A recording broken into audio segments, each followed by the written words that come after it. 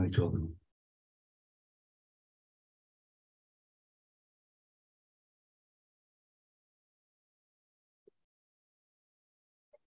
I wanted to give you some time to sit while your legs are fresh and try to utilize the practice. The practice that we are involved in, that is being stressed throughout this retreat, is the awareness of mind. This being aware of mind is the key to meditation. Awareness is not thinking of mind. It is just utilizing the mind in its natural way. In the beginning, hold on.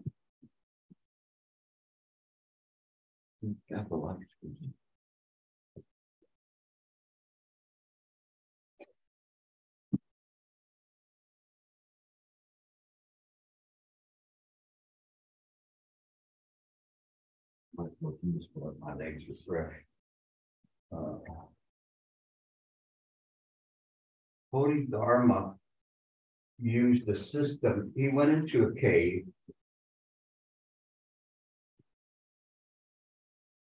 and he was meditating. And his system was one where he faced the wall of the cave.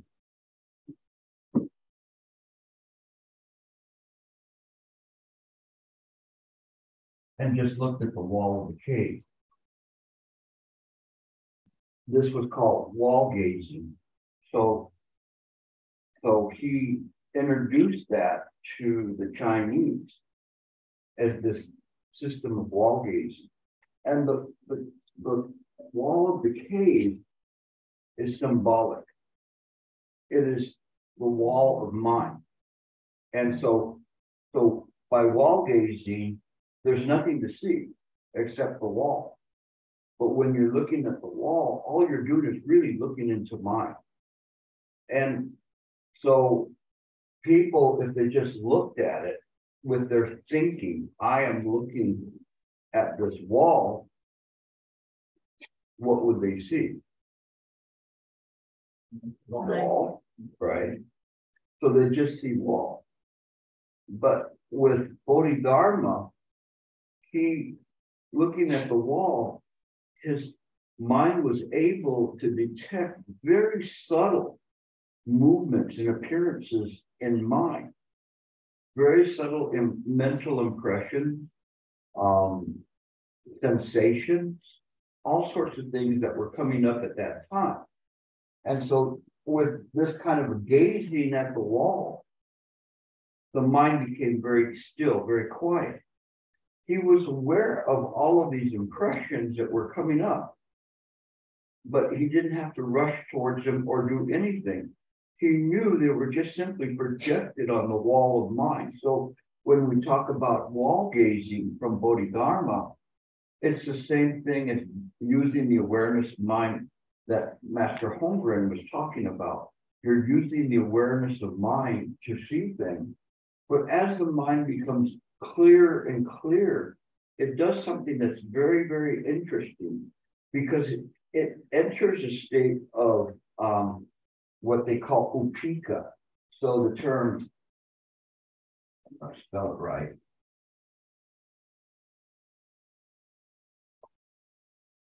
Upika. And what this means is the mind is in a state of what they call equipoise.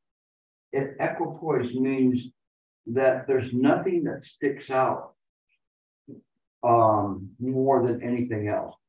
It goes beyond this idea of substantial and insubstantial in terms of the Chinese doctrine, but it goes more in terms of a balance of everything, seeing things as they are, that if there's something that was projected somewhere else, it's not. And so the mind gets into the state of equipoise where it sees things as they are. It's clear about it. Until I guess we need a black one. But in any case, this idea of upika or equipoise, as you begin to look in your method and you use your method in the right way, what will happen is that these things that appear to be gross sensations or gross images, they'll calm down. And they will no longer stick out very strong in the mind. So when they stick out and very strong in the mind, they will try to push you off of the method. So if you're looking into the mind and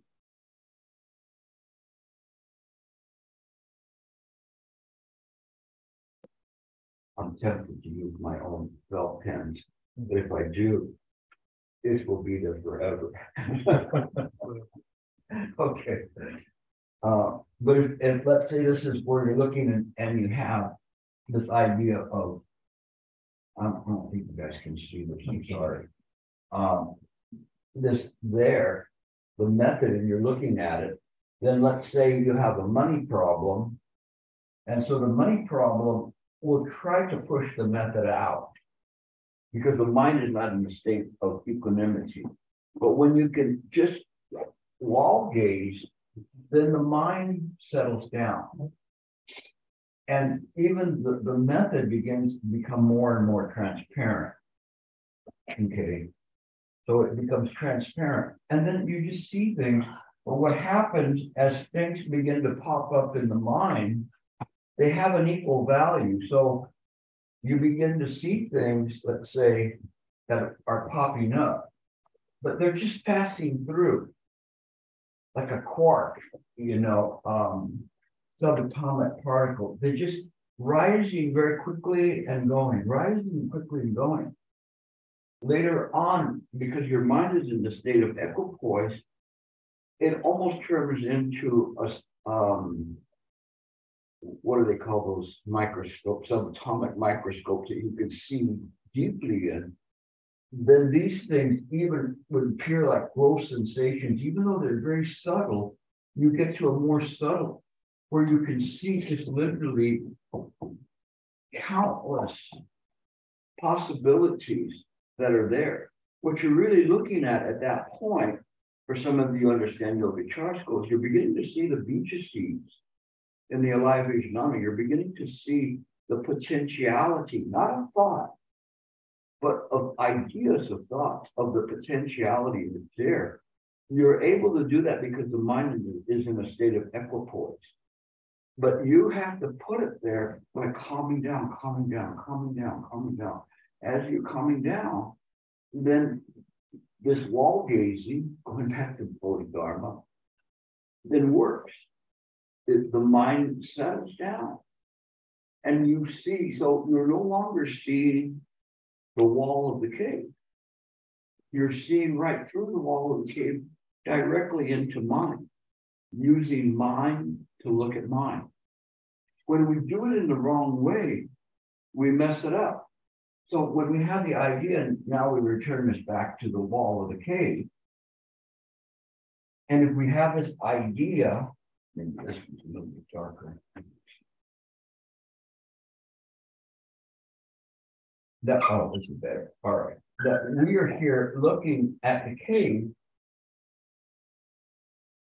and if there's appearances on it, what we're doing in actuality have created two obscurations, two obstructions.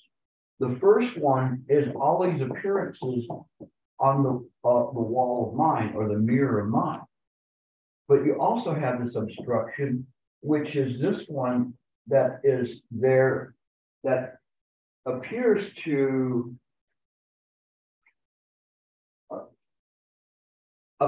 be looking, and you're convinced that you are meditating.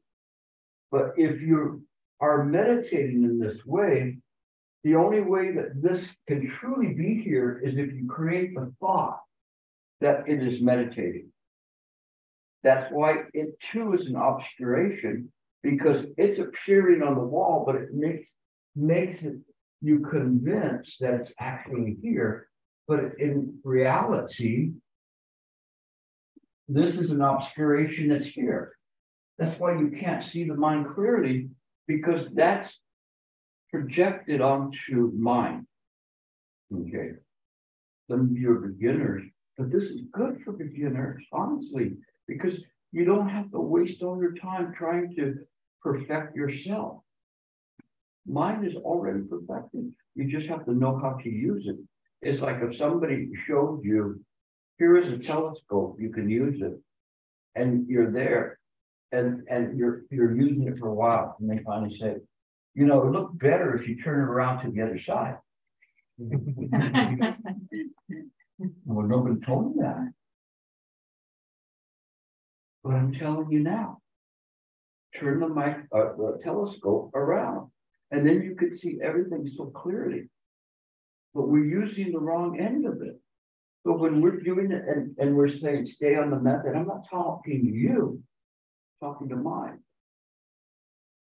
So mine is going to be there. That's why I use the analogy, and it's used quite a bit, of like this semicircle, seeing the projection of you, the obscuration, and then all the other projections on the mind, and everything is perfectly in its place.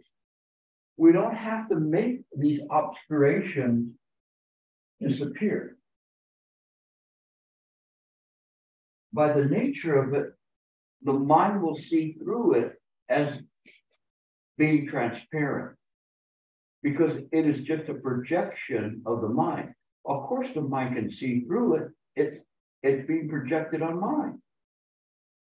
So when we see this and we do this in the right way, it works. Now, fast forward about 300 years or so, give or take about maybe 200, and we get to Dao Xin. And Dao Xin says, when you practice, you should practice as if you're looking at the number one. So can you draw the number one in Chinese? I'm sure you can do it. I have utmost confidence in your ability to just draw the number one on here. Okay. You number one. All right. That's his method. To contemplate number one. Pretty simple, right? You go, well, what does that mean? No. If you just look in your mind and you're seeing this from a distance, that's all you see.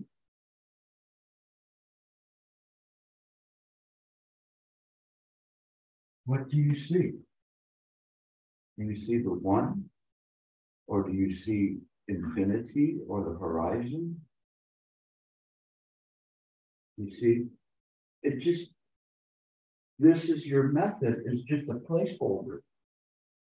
It's just something there, but it doesn't interfere, it doesn't produce anything, it doesn't give you any secret or whatever. It's just something to hold on to, like wall gazing.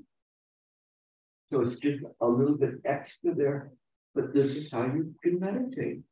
You meditate. Yeah, Jeffrey? Yeah, I have a question about the method. So like with the wall gazing or the number one or being with the breath, I have an easier time wrapping my head around that because they're somewhat still or constant. What I struggle with is like the counting of breath. Is it even possible to count the breath while staying with the method? One. Yeah, you know what I like. In my mind, I actually really struck, like when I've heard other practitioners recommend like your breath, and I feel like that actually just takes me away from being able to be with the method. You're exactly right. You now can graduate. You ready? Watch the breath. Don't count it. Mm-hmm. Mm-hmm. That should be your method now. Mm-hmm. Mm-hmm.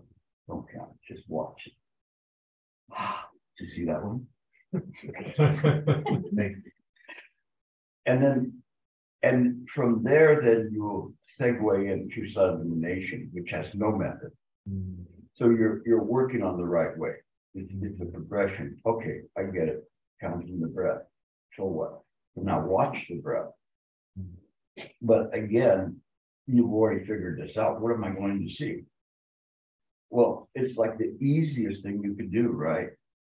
So instead of trying to come up with something very, very difficult to do, you know, it's the easiest way to do that.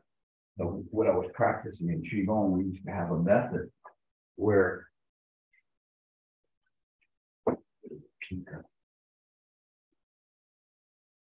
sorry, just ignore Peter. But we had a method where you'd sit like this, and you would follow like a pearl going through your head, all the way to your Dandian. And then you have another one too. So you're visualizing them going through. And then you have to keep the visualization. Believe me, your mind's going to be occupied. You get up to 9 of these, you know, and then essentially you send it back up in this wonderful display of light. That's Qigong for you. But you'd have to be able to keep your mind here, keep the mind and array these in some way. You can't just dump them in there like a sack of marbles. So you have to figure out how you're going to array them in there in a neat way.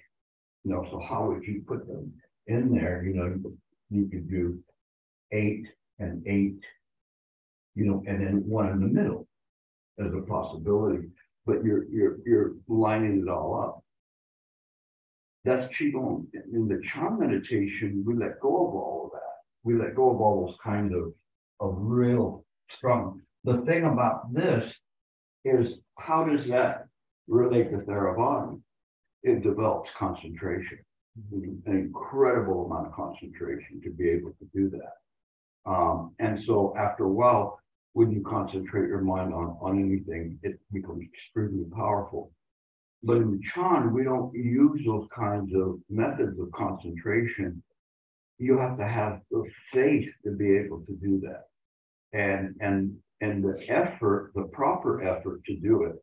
A lot of times when we do something, we try to muscle it. So Shakyamuni Buddha created this method of watching the breath. The reason he created that method was because it doesn't create stress in the mind. It doesn't create an excess amount of mental activity. It's the easiest thing that one could do. Whereas in Chan, there is what's called a Huat To practice, which can create stress, but it depends on the person whether you recommend for them to do sun illumination or Huat To. To you, I think you would be fine because of the way you're going right now to just go this way with it, okay?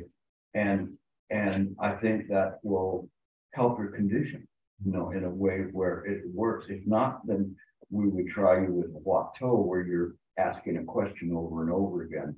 But I think that you're sitting well. I mean, considering you're a beginner, relative beginner, you're doing fine.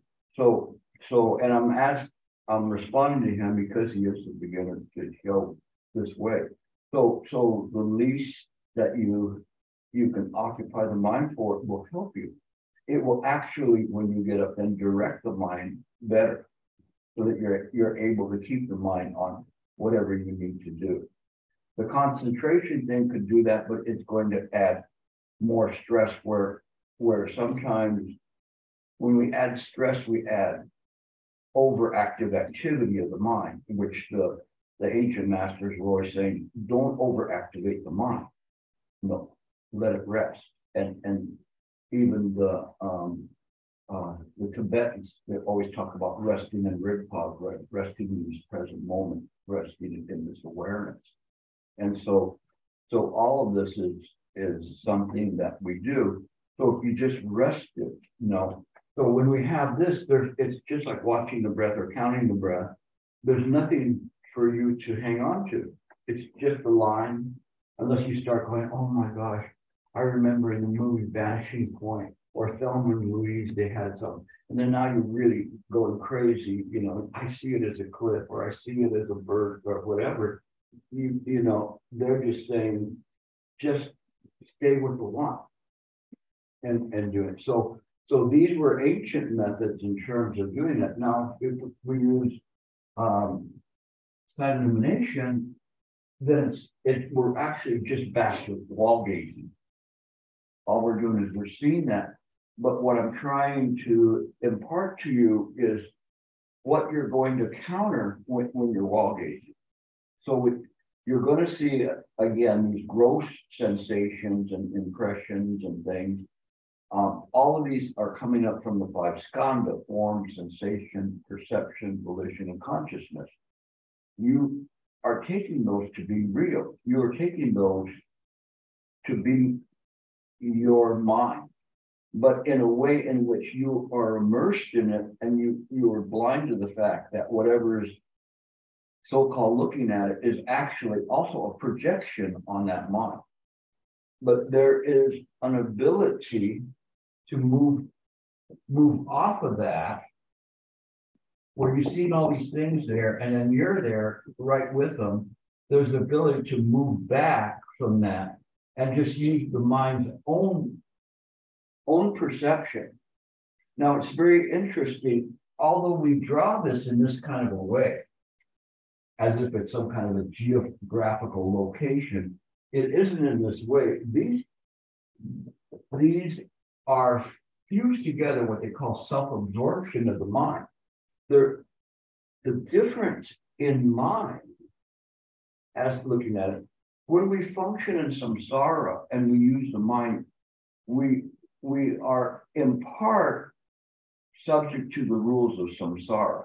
So if I said, "Oh, I'm a Buddha," then how come I can't fly? You know,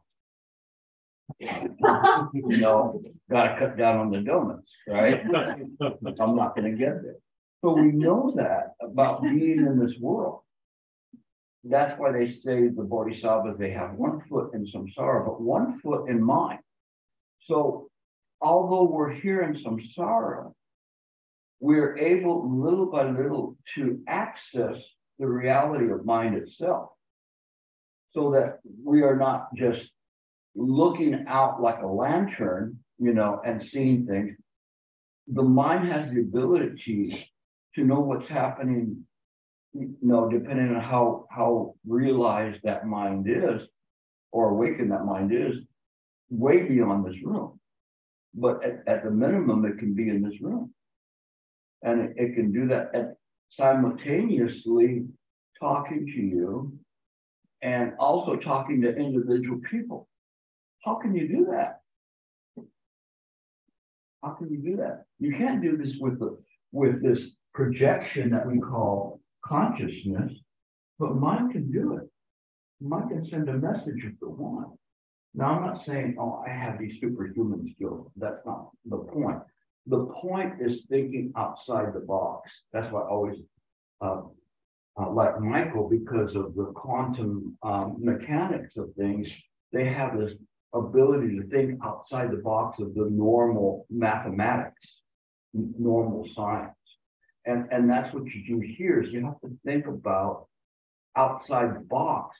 And so when you're looking at this, there isn't really an eye that's looking at this projection. It's an omnidirectional knowing from within and without there being any within and without anymore, because it just belongs to the body of the mind. This entire thing is just the Dharmakaya. Dharmakaya being the mind ground, what has the ability to produce appearances. Now I'm going beyond beginning, okay? But that part of the knowing mind is not knowing like I'm here and I know this. It's just like you know. It's like who your mother is. And that's what my Dharma brother Goshi Pasha said. You have to know who your mother is, and so he's going around asking everybody about that. And we've had many discussions between us as to who, the mothers, and I remember once with Michael was asking about that, and he said, "Oh, like I'm his brother." I go, "I'm not your brother, I'm your father." So So sometimes it's that way, but what it is how we see things. And just imagine, you think the Buddha mind would be limited to this kind of a linear observation or duality. When there's no duality, then everything is connected. And that's the thing. When you're using this mind to meditate, it's kind of like a full immersion program where you're going to China and you don't know a bit of Chinese except ni hao, and so everybody you see, they're dropping the ni hao because that's all you know. But eventually you'll learn because it's a full immersion program, and that's the same thing with meditation. Now, if I just taught you to cross your legs and don't think of anything, what a waste. Honestly, what a waste. And those people that have the ability to have been practicing for a long time, all of a sudden they hear this and bing, it hits. But for the beginners, it can hit right away. It doesn't matter if you can understand it. So if you want, there's plenty of classes you can go to. We'll tell you to cross your legs and pick up the method and not tell you the esoteric. But this is a shortcut. This is the shortcut. If you really want to know, it doesn't matter if you're a beginner. Don't worry about that. Look at him. He's picked it up like so quickly. It's amazing. He's like newly minted, like maybe 2 days ago. But he can get it. But if you sit there, yes, go ahead. I have a question too. I'm also a beginner to this method. Is there anything in this tradition about like hooking your mind onto like an internal mantra, or would that fall into the category of like too much mental activity? No, you can do that. Okay. You know what a mantra, the definition of a mantra is? Are you asking me? Yeah. I don't know what the definition would be, but I mean, my background has a lot of mantra in it, and it's like hooking your mind on the sound, vibration, current, whether it be internally or externally. This is from a Tibetan Rinpoche. He was asked, what's the definition of a mantra? That which protects mind from mind. Contemplate that. That which protects mind from mind. Boom. So you can use a mantra. Why does the mantra work? Because it protects mind from mind. There's a boogeyman coming to get you, Oh my God, it's not. How did it get removed? Because you saw through it. You used the power of the mind to remove it. Where did the boogeyman come from? There you go. You see? 2 days minutes. It is just that way. You see? It just.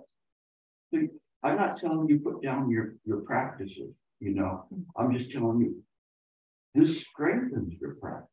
But whatever you've been practicing before, you'll have more faith in that mantra, because it's not you that's saying the mantra. Mind is saying the mantra to protect the mind from mind.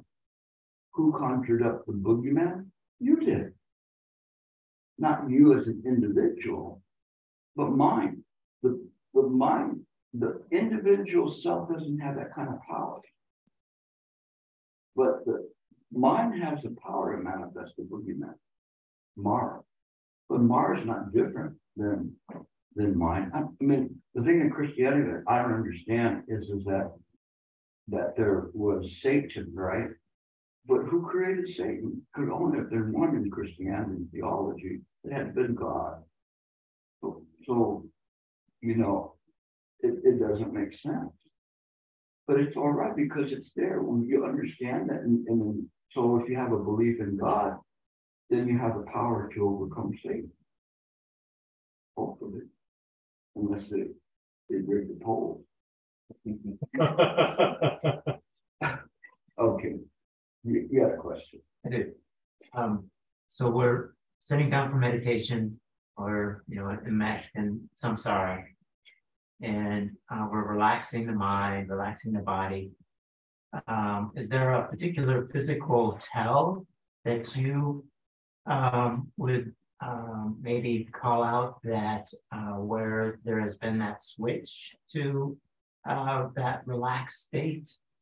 I will tell you something that happens sometimes to me, but it doesn't always happen, depending on the type. And understand, to get into samadhi is not the illumination of the mind or enlightenment, but it just means that the mind is stable. There still has to be the illumination. But sometimes when you get it right, to me, it feels like one of these scientific movies, or not scientific, science fiction movies, where there's a quick chill and everything just goes. You sometimes almost hear the sound just, and there's a suspension of what was perceived to be reality at that time into this silent, timeless clarity of the mind. But saying that, then everybody's going to be waiting for the click. Right. For this meditator, there's a maybe a change in depth of field. So of closeness. It can happen like that, Alan. And that's okay as long as you don't hold on to it. Okay. If you hold on to it, then you'll begin going like that. And somebody's in the class and they're getting frustrated, and you go, I got it. I heard the click. But the thing is that we don't trust those sensations, but those sensations are indicating that you're moving towards a silencing of the mind. So it's a good sign, as long as you don't try to put a flag there. Okay, you got to just keep moving through. So your question is a good question, because the thing is that you have to let go of all kinds of sensations or experiences to just keep going. All of a sudden you see, okay, there's a bit more to this. There's a change, the idea of this depth of field or however it is in what you see. And it's very interesting. I think I mentioned before that Red Pine was saying it's not in the space between us, but the lack of space. There is no space between us, which makes everything better. This is the intimacy of the mind. So you may have some kind of sensations that as you're no longer this guy here, the big guy, you're just a small one, but there's still some things that are being interpreted via the idea of the ego. It's interesting because it's changing the mindscape, and it's changing it in a way where that little ego can go, wow, that was great. Did you see that? Now we got a big ego again. Because now that ego superimposes onto that experience. This is what we call what? Anybody know? Unified mind. Huh? Unified mind. Unified mind. So unified mind reaches out and expands and touches everything. And you generally can say, because when people come and they get interviews, they say, oh, everything was so good, the birds were chirping. Birds chirping is number one that people say when they're reaching unified mind. I don't know why, but it's birds chirping, the clouds are there, and so there's these things that are there, because what happens in unified mind is that instead of having a little ego, it superimposes itself over everything, but it's like a layer of cellophane. Okay, so if you look for it, you can't do it. You can't see it at all. Are you there? No. Are you sure you're not there? No, I'm not here. Everybody left already. This is your true mind. Oh, I don't know about that. That you have to be careful because it will say, hey, you made it. Congratulations, high five, low five, whatever. And it's going to trick you into thinking that you have achieved some experience. The Shurgama Sutra says these kinds of experiences are good as long as you put them down. But if you carry them, they can enter you into demonic states. Now, it's not demonic states like some boogeyman. What they mean by demonic states is it takes you off of this path that you're going towards realization of mind. And that's what they call demonic states. It's not like, you're going to fall into hell, but you could, literally do that. If you mess up. I knew one monk, that Tibetan monk, and he was able to tell people's fortune. All of a sudden, he started to be able to tell people's fortune. So he carried a whole entourage of people around him all the time. But he was in a demonic state because he thought that was something great, and all the people did. But in actuality, in their Qigong, that's still low-level skill. But if, say this and this and this and this, you guys would fall because he has such great power.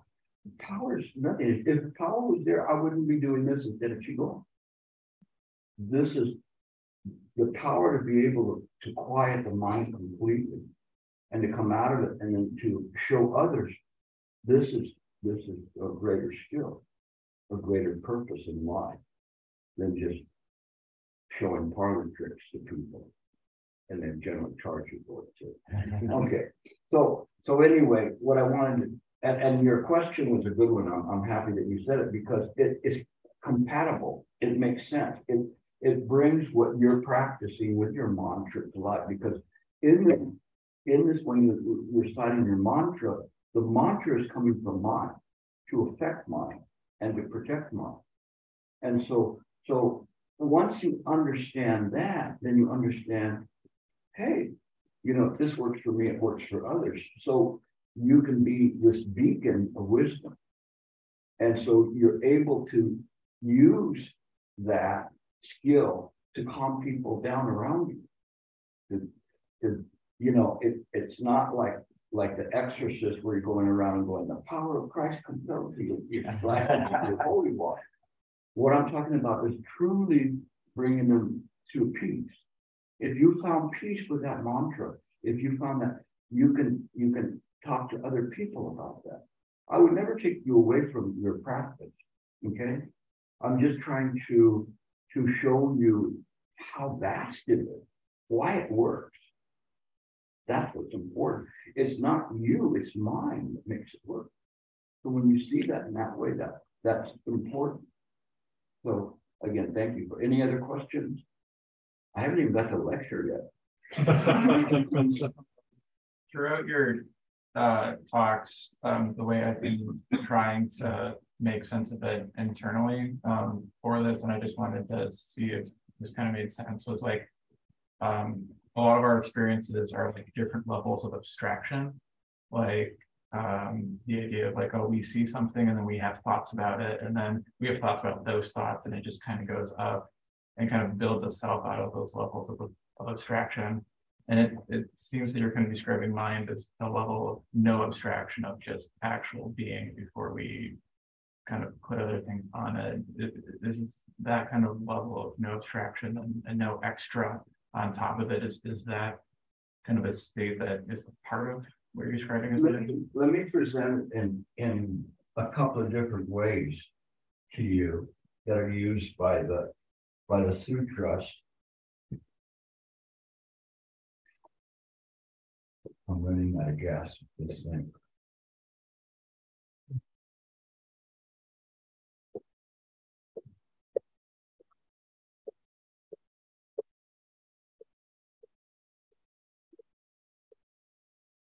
You should see things like a diamond. And if you look in this facet, then you see something else. So all of these things that you were looking at, they're all reflected in this because they're all connected to mind. There's another one which is called Indra's net, where it's a net that has meters on every segment of it, and they all mutually reflect what's in the other mirror. It is this that is mine. These things here, if we see all of these specks and we're saying I am seeing them, is a duality. And that duality will confuse you. And you can only see the specks one or two at a time, with kind of binary shifting back and forth your attention, but so fast you think you're seeing both of them. But this kind of illusory mind can only hold one object at one time via its perception. The perception of mind holds everything. That's why they say 10,000 thoughts in the present moment. It is able to do that because it is all of those things that are appearing. It understands that they're appearing in the mind ground. They're only part of the diamond or Indra's net. They're only part of that. So they're mutually reflected everywhere.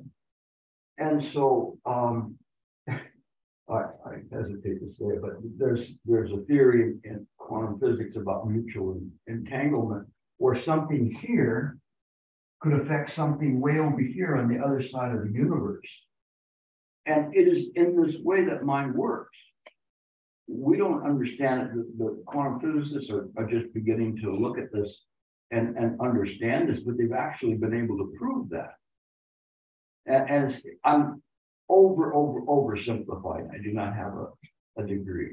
So, and Michael may be cringing back there, but but what I'm trying to do is show you an example of how it's all connected. It's connected in this way. It's not this linear connection or a tree connection. The only way you could say it's a tree connection is like Indra's net, where it's connected in this way. So this is the way that we view mind. So viewing mind in this way, then when we sit to meditate, it's all there. But we don't try to fabricate. It's impossible for us, inconceivable for us to be able to use this mind via the sentient body or mind. As long as we hold on to an ego or a life and being, it is a projection on mind.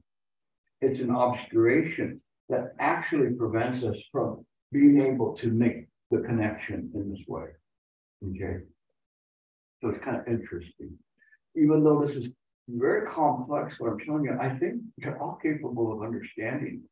Once you understand, because it is, if you understand how mind works, then when you sit down, you're not going to try to invent mind. If you try to invent mind, the best you can get is unified mind. And that's kind of a feeling of like singing Kumbaya all day long, oh, everything's so fine, everything's beautiful, the birds chirping. So you'll see the birds are chirping. Oh, the birds were chirping, and they can hear it. But, well, what were they saying? How do I know? Well, you should know if you're the Buddha, you would know what the bird was talking about. You would know what the non-sentient beings are saying to each other. Get off my head, the rock would say. So in any case, all right. So that's about as far as I can take you with all of that, which is quite a ways, but this is kind of a little bit of a more unusual class for a beginning class.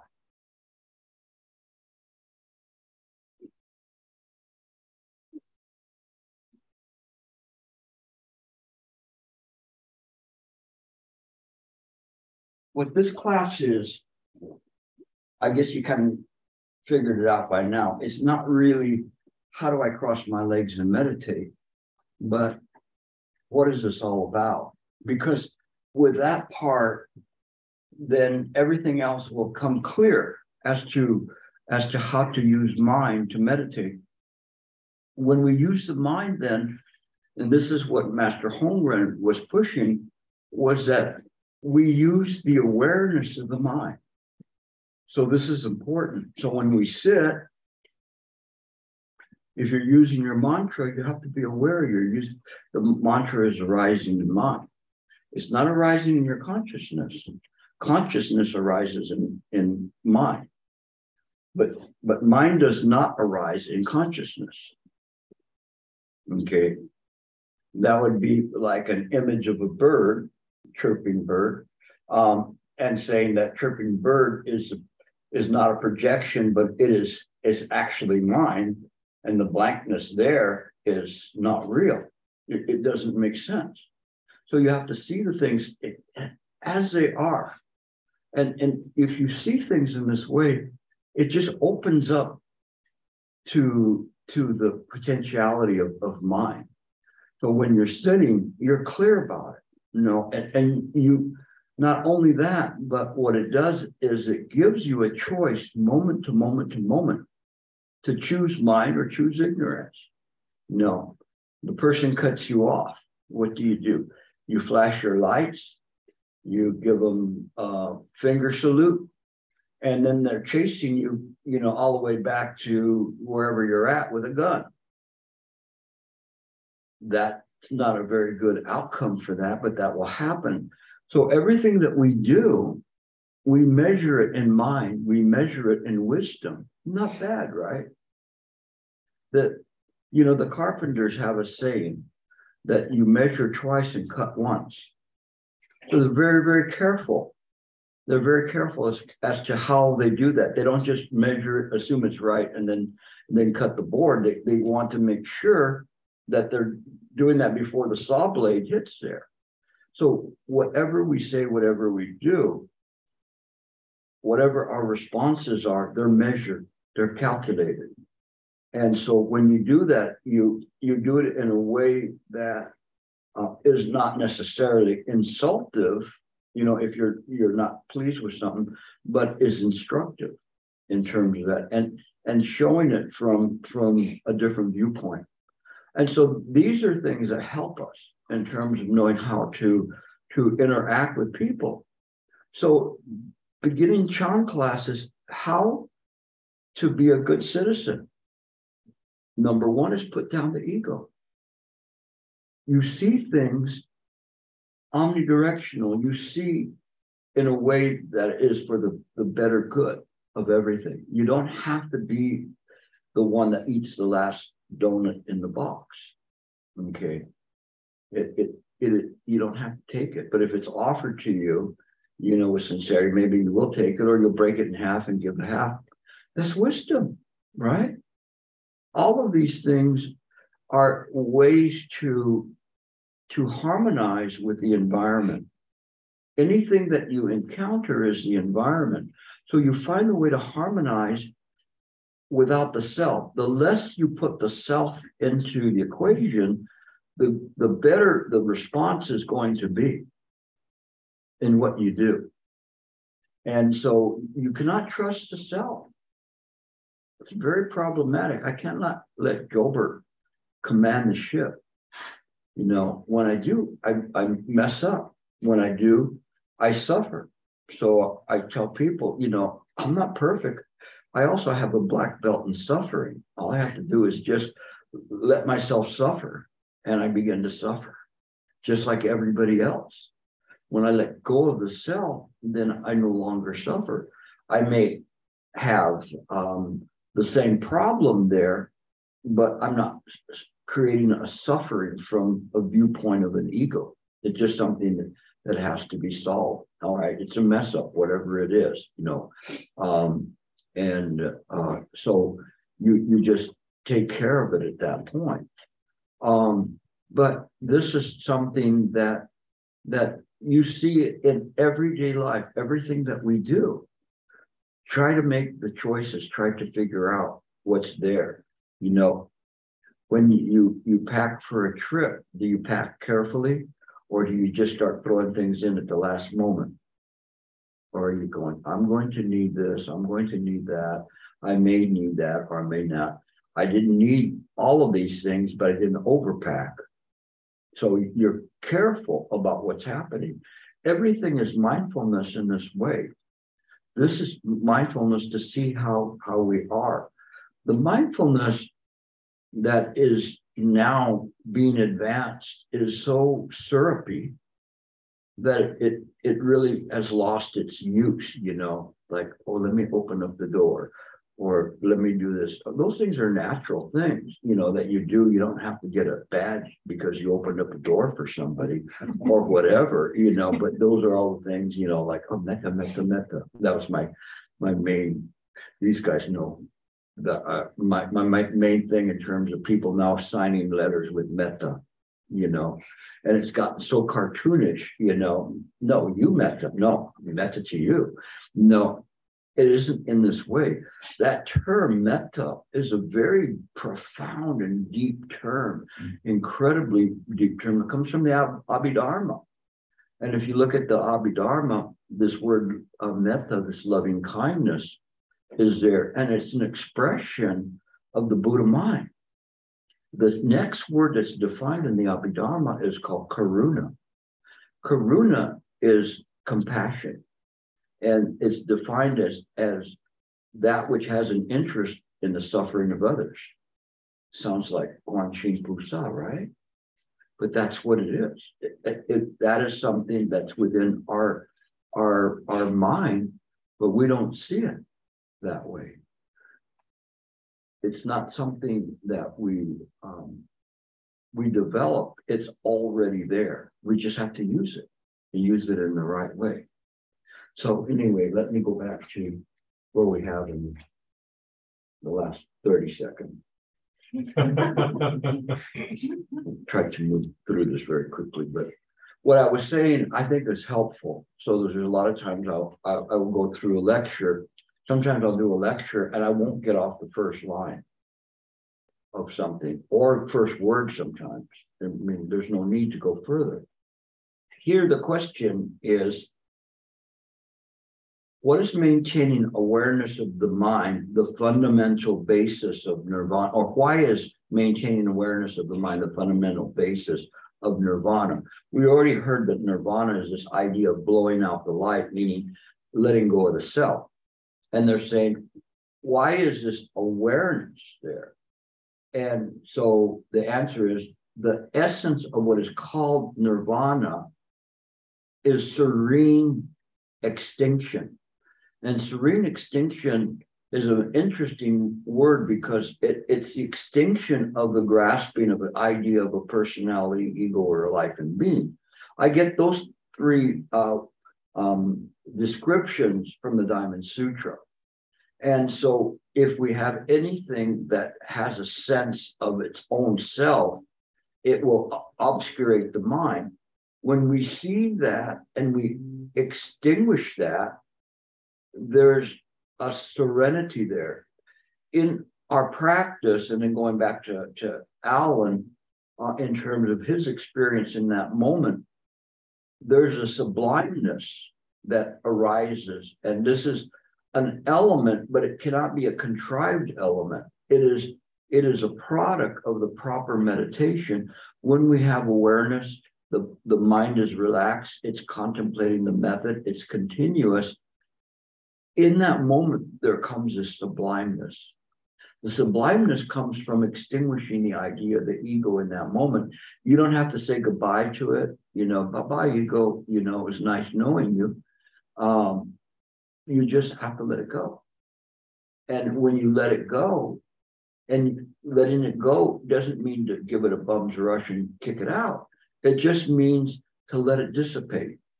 On its own understanding mind, we know it's a habitual pattern.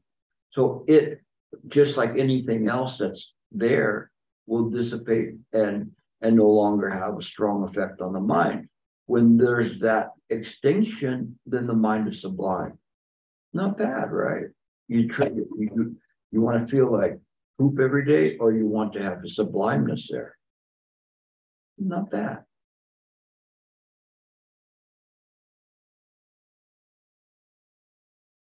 it is unconditioned and pleasant. Again, that's what I'm talking about, this idea of sublimeness. It's unconditioned, it's pleasant. It's like the statues of Guanxin Pusa or statues of some of the Buddhas. They have a sublimeness there. It's like, it's not a laugh, it's not a smirk, it's not a complete smile. It's just, yeah, that's it. You need it? No, don't need anything. You want it? No, don't want anything. It's just there. It is at rest. Not bad.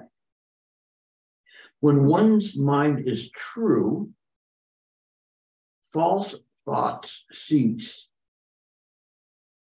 I cannot go to the next part of this until we understand. What does he say when one's mind is true? What does that mean? We should not go to the next little part of this until we understand that.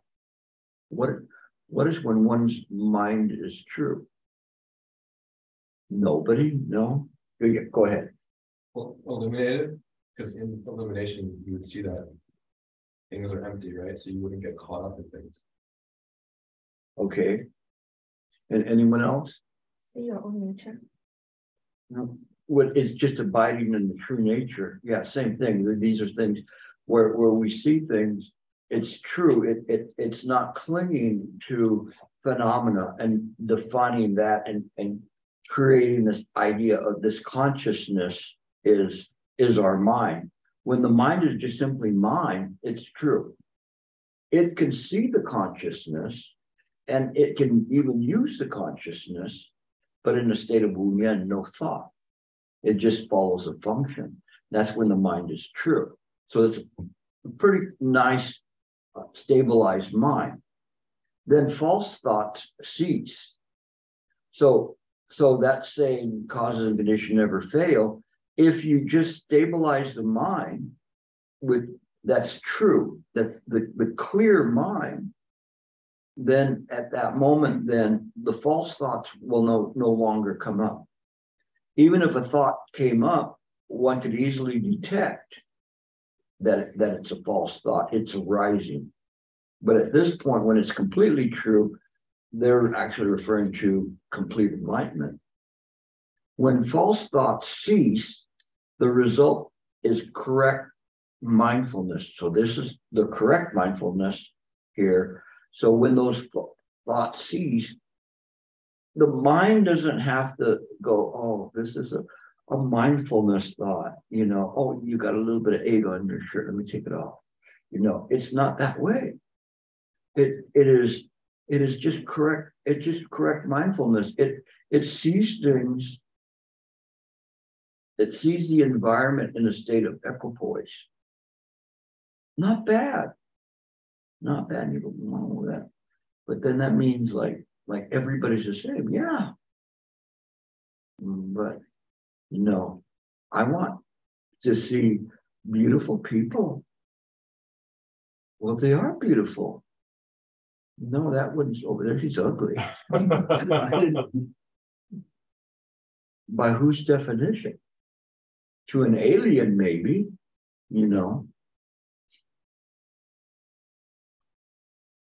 All right. Having correct mindfulness leads to the generation of the wisdom of serene illumination. So if we have this correct mindfulness, so it's the mind freed from all of these vexatious thoughts, then it leads to a generation, okay? And there's always a very strong point of in references of generating. Okay, so what is a generator? It's something that produces some form of energy. So if I had a crank here and I had things all wired in the right way and I turned it, it would generate electricity. To me, I'm a generator. So I'm here and I'm trying to generate this Dharma power in you and trying to show, you each have a generator, you come equipped with it. We didn't tell you that, but under your cushion, you'll find the generators. You can pull it out now. So we can examine it and you can generate wisdom. Wow. You see, there is a reason why you put your seat on the cushion to meditate, so you can recognize your generator. Now you have a generator. So now you generate wisdom.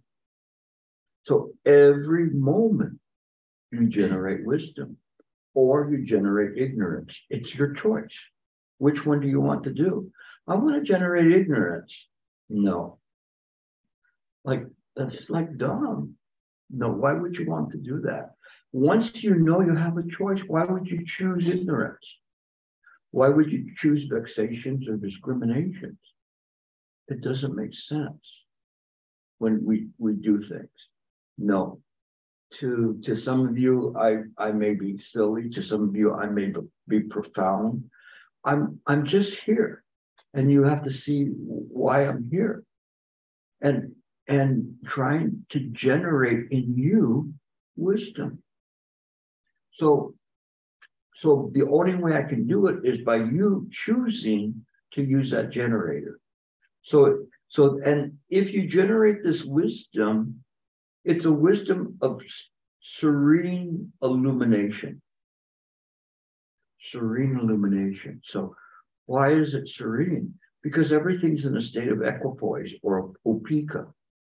And so since everything is just even, it's serenely illuminating it and going, this is the way it should be. Calm down, calm down. No, we'll get there. It'll work. Whatever happens, eventually it's all created by mind. Of course, when you're with people and there's somebody dying, you cannot do that and just say, you know, everything's impermanent. I'll see you later. You know, but you choose wisdom as to what to say to them in that moment so as not to disrupt them. It understands that. Like Shifu, he told me, I caught him before a retreat and we were passing in the hallway and I said, Shifu, I understand this. It's like you have a bicycle and you just stick a spoke in the bicycle and then the bicycle just immediately stops. And so Shifu says, yeah, that's kind of the way it works. And what was very funny was my interaction with Shifu was I had these conversations with him, supposedly in English, which he didn't really understand. But he was always responding to me eloquently in English. And so then as I was walking away very happy with my example, he says, Gilbert, and he has a very long finger. He used to always point it at me. And he said, Gilbert, but remember, it only stops for you. Again, with the Arhat type stuff. He was trying to tell me, you know, it only stops for me. So I have to have the responsibility to show other people that it can stop. All of the idea of the self. So the world can stop. The world stops in the sense that in that part that is no longer creating illusions, harmful illusions. So one knows how to do that. But this is the idea of the serene illumination, because then you kind of, it just calms you down. It enables you to talk to people in this very moment to say what needs to be said, not what's just on the page, but what needs to be said to this particular audience at this particular moment. It is customized for you. So it says, which in turn means one achieves total comprehension of Buddha nature. So that means you understand how mind works.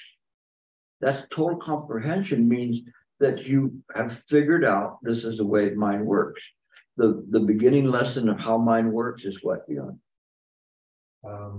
Causes and conditions never fail. Yeah, Pratika Samappada, causes and conditions never fail.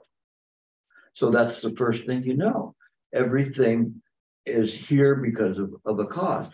Understanding that changes the whole world by living your life in accordance with that realization of how mind works. Okay. And then it says, by comprehending Dharma nature, one achieves nirvana Therefore, maintaining the awareness of the mind is the fundamental basis of nirvana. So when you understand how mind works, then you go, yeah, I'll choose the Buddha every time, because it's foolish not to choose the Buddha. Choosing the Buddha is just meaning choosing wisdom, moment to moment to moment. You try not to say bad things about people. You try not to think about bad things. You try not to give dirty looks to people. You are very mindful how that can have like a ripple effect in the future. So then it says, why is maintaining awareness of the mind the essential gateway for entering the path? So what is the path? Well, we'll find out. And it says, the Buddha teaches that even actions as seemingly trivial as raising the fingers of a single hand to draw the image of a Buddha can create merit as great as the Ganges River. So if we drew a Buddha with our finger, it's a great merit. He says, however, that's why I'm not going to trick you guys. He said, however, this is just his way of enticing foolish sentient beings to create superior karmic conditions whereby they'll see the Buddha and become enlightened in the future. So in other words, they're going to conjure up the Buddha because they see, okay, how do I make a Buddha? The Buddha looks like that. So they're making an affinity with the Buddha, but it isn't really a deep experience. So I could do that with you and start it and say, okay, I want you all to sit and just like the Buddha sat, okay, just feel like you're looking like the Buddha. Just sit there. And so you will have affinity somewhere down the line to hear someone else that takes you a little further down the road. But I'd rather tell you how the Buddha mind works instead of creating the idea of this extra special person that you want to draw a picture of. You see the shallowness of that. But to those people that are shallow, then that's something. But you don't have to do that. You can gauge the audience that you have. You can begin to condition their mind to be able to accept what you're saying and take them far beyond what if they tried to do it on their own, they'd be able to. I guarantee you, if you tried to read what I'm reading from, you would not be able to get much of it. You would be able to get it on the basic cable, but it would not go deeper than that. But what I'm doing is taking the time to have you examine this so you can see how this works. Okay, so we're not good. I'm not going to be enticing foolish people. And he says, if you wish to achieve Buddhahood quickly in your own body, here it is, right? Now he's telling you the shortcut. Okay, now you can do that, and after 10 kalpas or something, maybe you'll see the Buddha, but it'll still be a picture. Now he's telling you, you want the shortcut. So how many of you want the shortcut? All right, good. Well, I wasn't very convincing. Can you just draw the Buddha instead? All right, we should want the shortcut. What do you think the shortcut is? You should know by now. It is maintaining awareness of your true mind. This is meditation. So I'm giving you the shortcut. He's telling you this is the shortcut. Everybody says, don't teach so deep. You can't teach deep. And I'm going, I don't want to. How shallow do I want to go to draw a picture of the Buddha and have everybody copy it? This is nonsense. You guys deserve better. I don't come here to Chicago to draw pictures of Buddhas. I come here to awaken you that you have the Buddha mind. That's the shortcut. All you have to do is use it. You have to use it in the right way.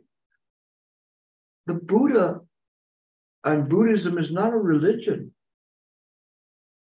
There is no supreme Buddha, even if we go to the primordial Buddhas, that one you could ask for help from the Buddha or Guanyin Pusa or whatever, but it isn't that there is a supreme being that's there. What mind that you are using now is the Buddha mind. You have it already. So you go home and they say, what did Gilbert say? I have the Buddha mind. Oh, you better not go back there again. But it's true, you have the Buddha mind. You read any sutra, any treatise, and they'll tell you that. Why do we keep it from people? Why do we teach them such elementary, simplistic things that don't get them anywhere? You are capable of understanding this. This very mind is the Buddha mind. This is what's important, that you begin to realize it. How do you realize the Buddha mind? Maintain awareness of your true mind. That's it. That's all Holmgren, Master Holmgren was presenting this whole time, is maintaining this awareness. So when you sit to meditate, you just maintain the awareness of the mind. You use the mind to be aware. It's instantly quiet. Truly, it's instantly quiet. You don't use yourself. If the self appears in front of you, just see through it. Like a transparent fish. Just see through it, that it's an appearance. Any sensation, vexations, any cogitation, any thoughts, it is also appears in mind as a projection. All of that is a projection in mind in accordance with causes and conditions. That's how the Buddha mind works. So now you know how the Buddha mind works. You know how to make connection with the Buddha mind. It's easy. It doesn't matter what you're practicing. If you're practicing, look and doing Tibetan, look into Dochen. It's the same. It is just the same as what I'm presenting to you. These two, Chan and Dochen Tibetan practice are the same. Just absolutely incredible. So you just use the mind in this way. It's transferable. No, whatever you want. Just back off from the self. The Buddhas of the past, present, and future are incalculable and infinite in number. And every single one of them achieved Buddhahood by maintaining the awareness of the true mind. Okay, so if you want to realize your mind, you know now this mind that you're using is a Buddha mind, but you go, how do I crack through this? How do I do this? Is by maintaining it moment to moment. It is what works. If you go to a retreat and you do this, one of the ancient masters said, if I am wrong about this, that may I go to a Viki hell, the lowest hell, and every day have my tongue cut out. If in a 7-day retreat, if you maintain your awareness of the true mind continuously. Now, I'm not fudging it and saying, no, when you're brushing your teeth, you don't maintain it, or when you're eating, you don't maintain it. All the time, sleeping and waking, maintain it. You will see your original nature. You will. Because that's all the time it takes to do that. But on the other hand, maintaining it day to day, it will happen too. Pratika Samapada, causes and conditions never fail. If you go to the cushion and just start watching movies, you'll be very good at sitting on the cushion and watching movies or feeling sorry for yourself. Oh, I'm so sorry you guys have leg pain.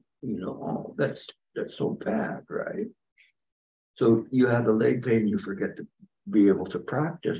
But if you maintain the awareness of the true mind, you won't feel your leg pain.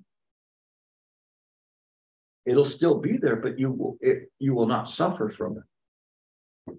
So therefore, the sutra says, when one fixes the mind in a single location, this is single-minded purpose, There is nothing that cannot be accomplished. Therefore, maintaining awareness of the true mind is the essential gateway of the path. And that we're running out of time.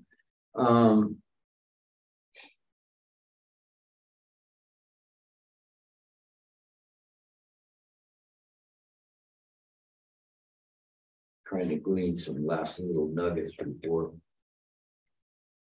we go, but I've got about 2 days worth still. Here. All right. Because this is a beginning meditation class, I have to follow my responsibility.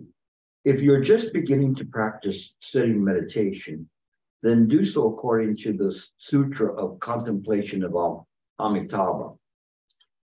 And so this is the instructions from that. Sit properly with your body erect, closing the eyes and the mouth. Look straight ahead with the mind, visualizing a sun at an appropriate distance away. Maintain this image continuously without stopping. Regulate your breath so it does not sound alternately coarse or fine, as this can make you sit. If you sit in meditation at night, you may experience all kinds of good and bad psychological states. Enter any of the blue, red, yellow, white samadhis. Witness your body producing light, observe physical characteristics of the Tathagata, or experience various other transformations. When you perceive such things, concentrate the mind and do not become attached to them. They are all non-substantial manifestations of false thinking, so forget about them. The sutra says all countries of the 10 direction are non-substantial, like space. Also, the triple realm is an empty apparition that is solely the creation of the individual mind. So the triple realm is the realm of desire, the realm of form, and the realm of no form. And so they're saying that these are just created by the individual mind. When we say created by the individual mind, meaning that from habitual patterns, these things come up. Don't worry if you cannot achieve concentration and do not experience various physical states. Just constantly maintain true awareness of the mind and your actions. There, now he went back to it. All right, we're back going deep again. If you can stop generating false thoughts and illusions of personal possession, and that you have to be sincere in your practice to be seeing things that my thought, my honor, my this, my that, all of these things are arising in the mind, and you see them and you just let them go. Then you will realize that all myriad dharmas are nothing other than the manifestation of your own mind. So everything that appears is just created by the mind, your true mind. The Buddhas only preach extensively using numerous verbal teachings and metaphors because the mental tendencies of sentient beings differ, necessitating a variety of teachings. In actuality, the mind is the basic subject of the 84,000 doctrines. That is what I teach it in this way. He's saying, in actuality, the mind, everything that's taught, and I will defy you to find a sutra that doesn't reflect this, or a treatise that doesn't reflect and go back to mind. We don't teach it.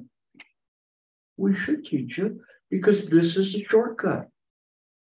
This is a shortcut. You have to know how the mind works. And he's saying all of these countless doctrines, sutras, or whatever, they all reflect how does mind work.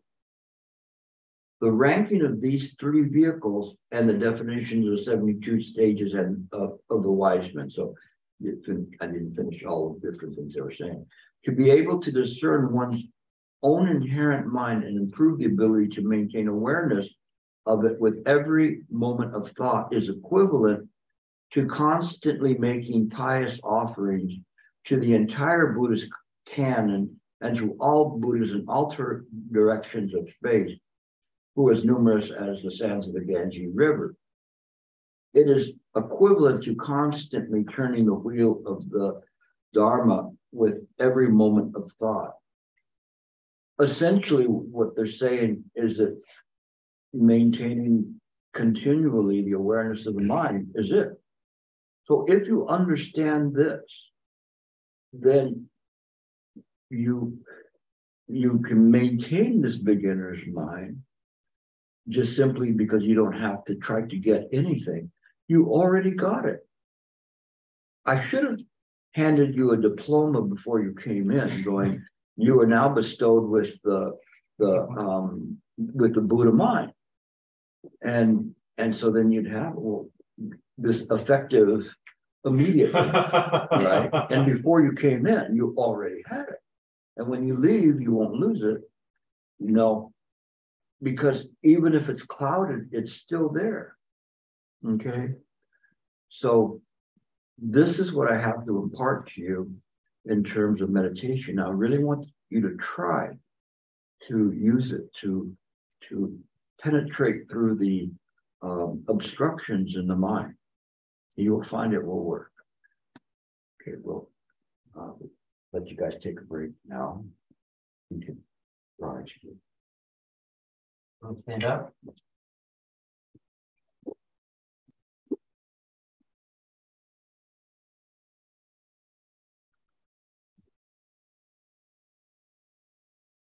Is the Buddha join palms and bow?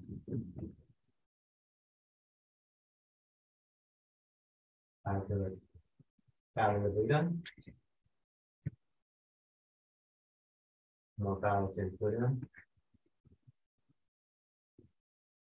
Bow to our teacher.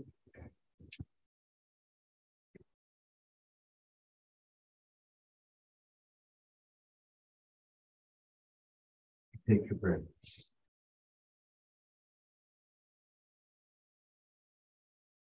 About 10-minute break. And we'll come back for one last for the morning meeting, one Stephen meditation. How long? About 25. And there is a photograph at 11:30.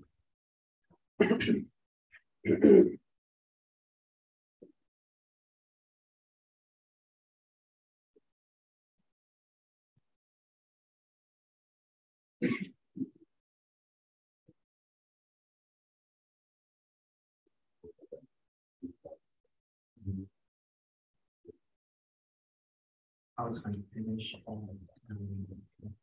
or 11:25, and then get finish at their middle time 20, and then get and then take that one back and put it out of the okay.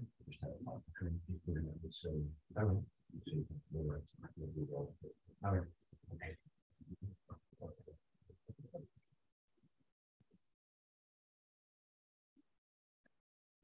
Hold out my true mind and it's the state.